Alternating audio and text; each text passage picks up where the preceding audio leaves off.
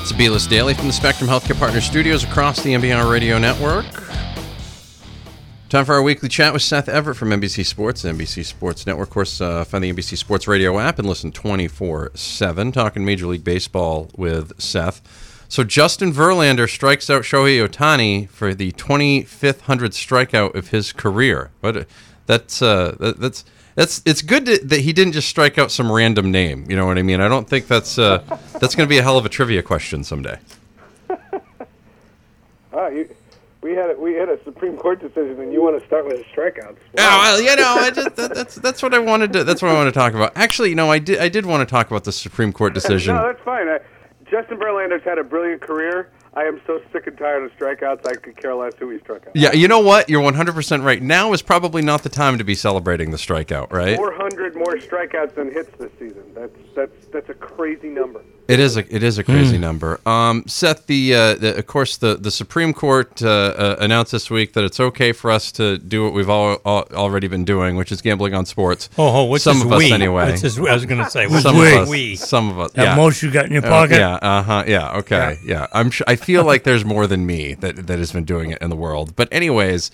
Let me ask you guys a question, because the big talk is that this is going to increase ratings. Like, this is going to increase sports radio ratings. This is going to increase television ratings, game ratings.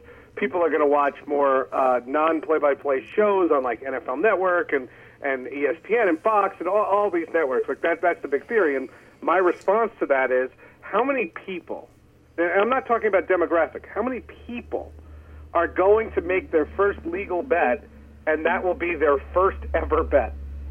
Quite a few. How many people Be a are lot. there? Because if that's the case, I just don't want the sports world to say, man, we were talking about this huge boon in finances, and you know what? Unless we get an integrity tax, I don't see who the big winners are.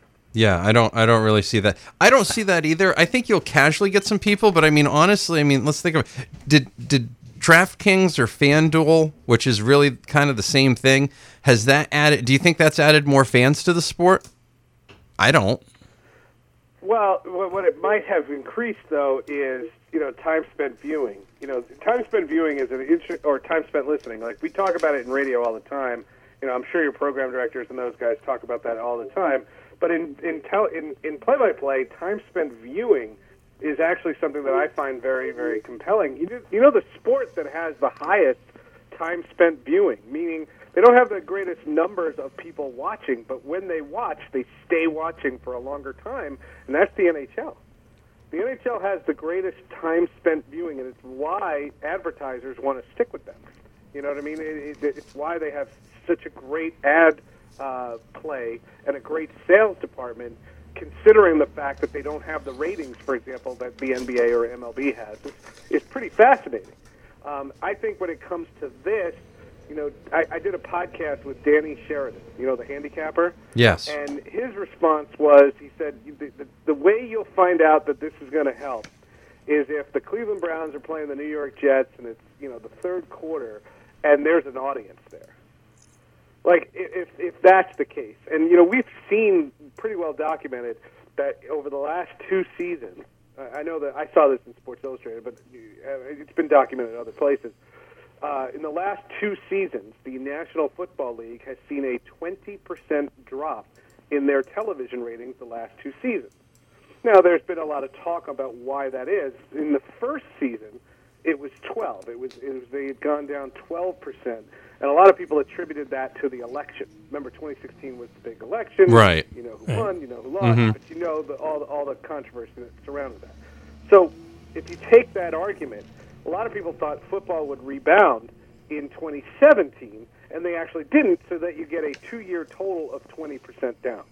The question is the only way you can see a legitimate impact is if next year there is a 3% increase, despite all the cord cutting and all the people closing out their cable subscriptions and all the people that go online, if you still see a 3% increase in football ratings, then you'll know this law is going to have some kind of impact.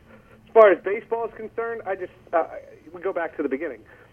Cut down the strikeouts. Figure out how to save your sport before you start worrying about who bets on it. Yeah, that's probably that might be helpful. That might be helpful at some point. But for baseball's hypocrisy, just to show you baseball's hypocrisy, this is an old argument that I used to get in so much trouble about back in the 2000s because I worked for Major League Baseball. And I always thought, I found it amazing that if you walked into a baseball clubhouse, there are huge signs against gambling and how wrong gambling is. And yet MLB.com was putting online a fantasy show. Right. It's true. I just thought that was hypocritical. I what? How does that work? And Was Pete Rose the head of that program? No. tell me if you guys disagree with this. But the idea that fantasy is gambling, and I don't think I'm speaking out of school by saying that. And I'm also not comparing it to cigarette smoking. Right. Yeah. But No. let's call fantasy what it is. It's gambling. Yeah. I mean, it is, and it has been. Breaking news! It has been this whole time, right? I did want to ask one question before I let you go because it's starting to get to be Memorial Day, and teams are actually starting to realize that hey, we're not really as good as we were hoping to be, or guess what, we're as bad as we thought. I'm looking around right now, and everybody's like, "Whoa, people are going to be looking for pitching." Who is actually going to be out there for solid pitchers at the deadline? Like who is the great white whale? I mean, if the Giants fall out of it, do they make Cole Hamels?